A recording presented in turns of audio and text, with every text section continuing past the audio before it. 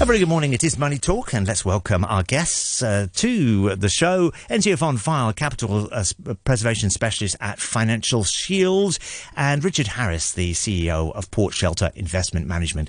Good morning, guys. Good morning. Hi, James. Nice to have you both on. Richard, what do you make of Sam Altman coming back as CEO of OpenAI? Bit of a surprise or not? Well, I think what it's done is actually improve the whole situation around OpenAI immensely. I mean, Microsoft had all the money in there and no board seats. They will almost certainly have much, much greater influence. And, of course, Altman will owe them a lot. And there's also one of the most powerful boards probably in Silicon Valley, with Larry Summers, who's never shy of an opinion, and Brett Taylor, who has a stunning career in tech in Silicon Valley. So all in all, it's probably improved the company immensely.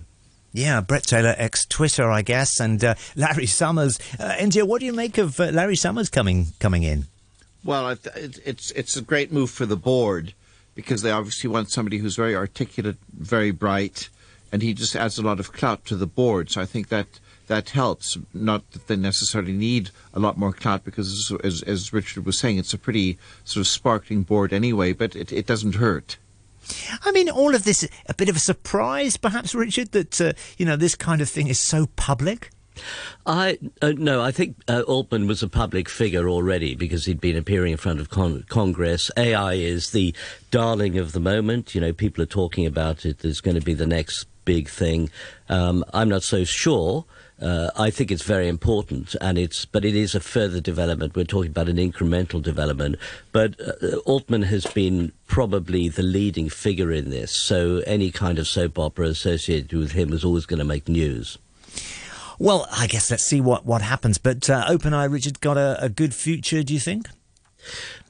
I think so, but I think there are a lot of competitors around as well. So they're going to have a race to really see who's going to get their nose ahead. You know, most of the big tech companies have AI businesses. And don't forget that China, of course, is very advanced in this area as well. So it's going to be an area, I think, where we're going to see an immense amount of development, maybe over the next 2 or 3 years. And maybe some of the AI output will actually be right for once.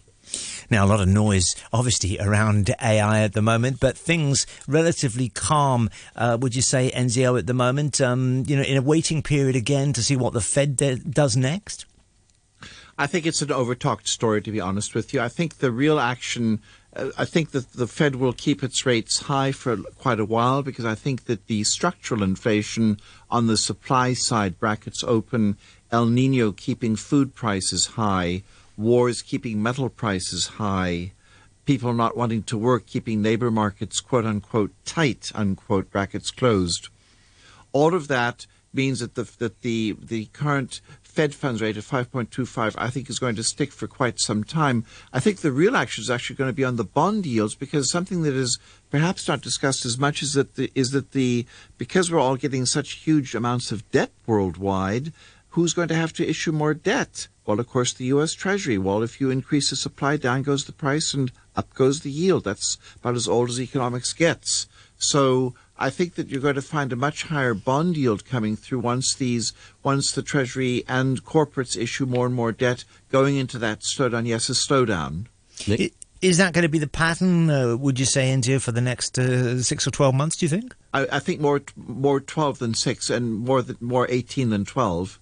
Richard? Yeah, I'd agree. I think the thing is with interest rates at the moment, they're much more where they should be. You know, when interest rates are 0 or 1%, that's just crazy. People can borrow for nothing. They can invest in zombie businesses that get crushed when rates go up.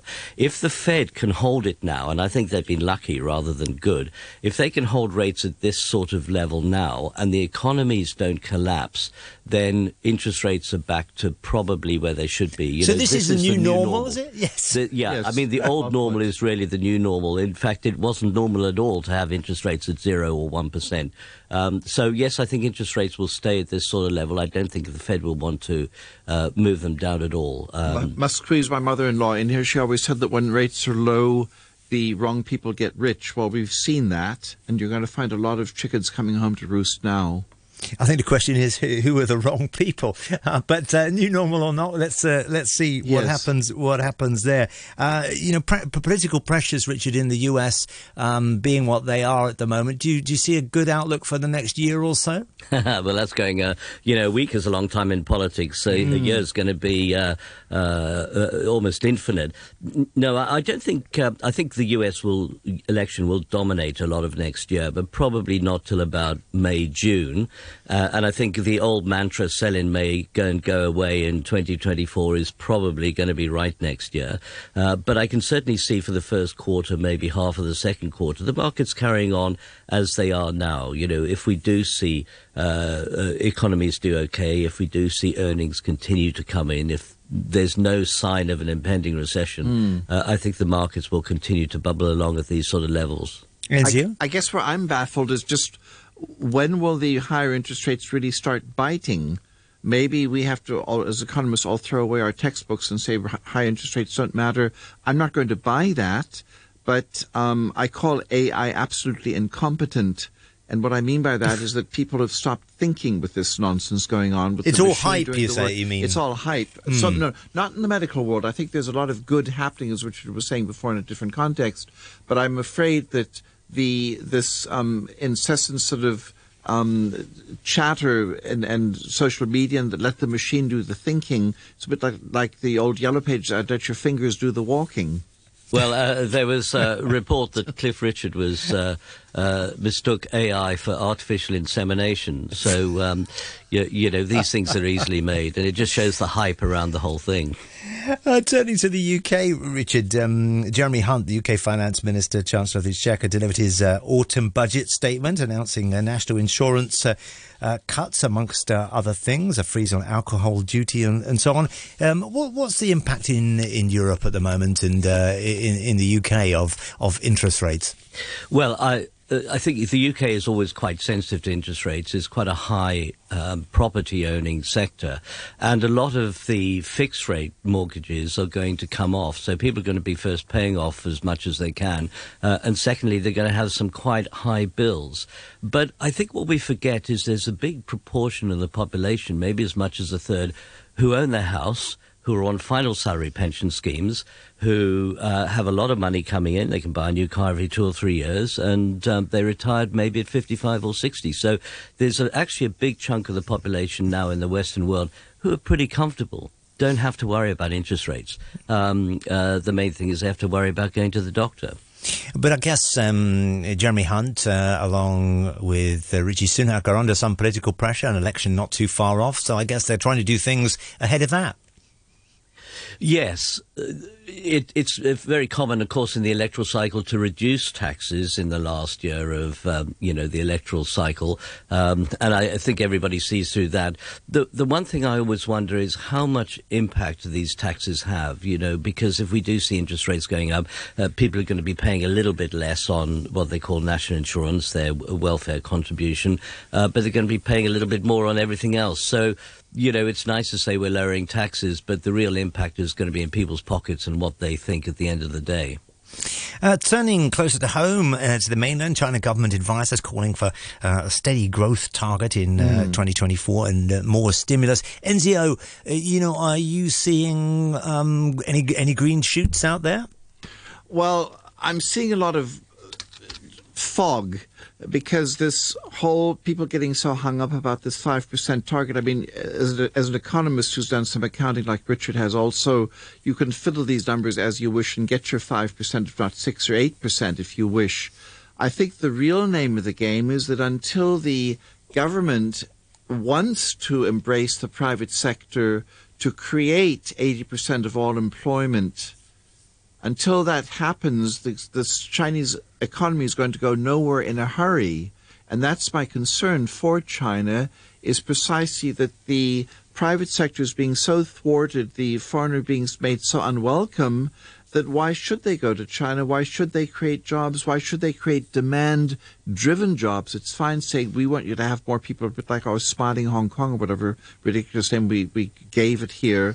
But as long as jobs are supply-driven, not demand-driven, you will find the place going nowhere. And that's my concern Having said all that, I think on a long-term trajectory, there will be a 5% real growth rate because you're going to find more and more foreign direct investment coming in, whether companies want to or not, because they have to take care of that urbanizing 1.4 billion population that wants to go into cities and get electronic heaters and coolers and I don't know all sorts of dreadful AI stuff. So and McDonald's obviously has some faith. It's buying back 20% of its China operations from Carlyle. Well, they went high tech, didn't they? They went to sort of go and chew a burger and feel better. Yeah. Oh, definitely. I mean, in turning to Japan, yes. Where do you see Japan going, Enzio, at the moment? I think it's going up. I think the submarine is we'll soon see some water come back and some air.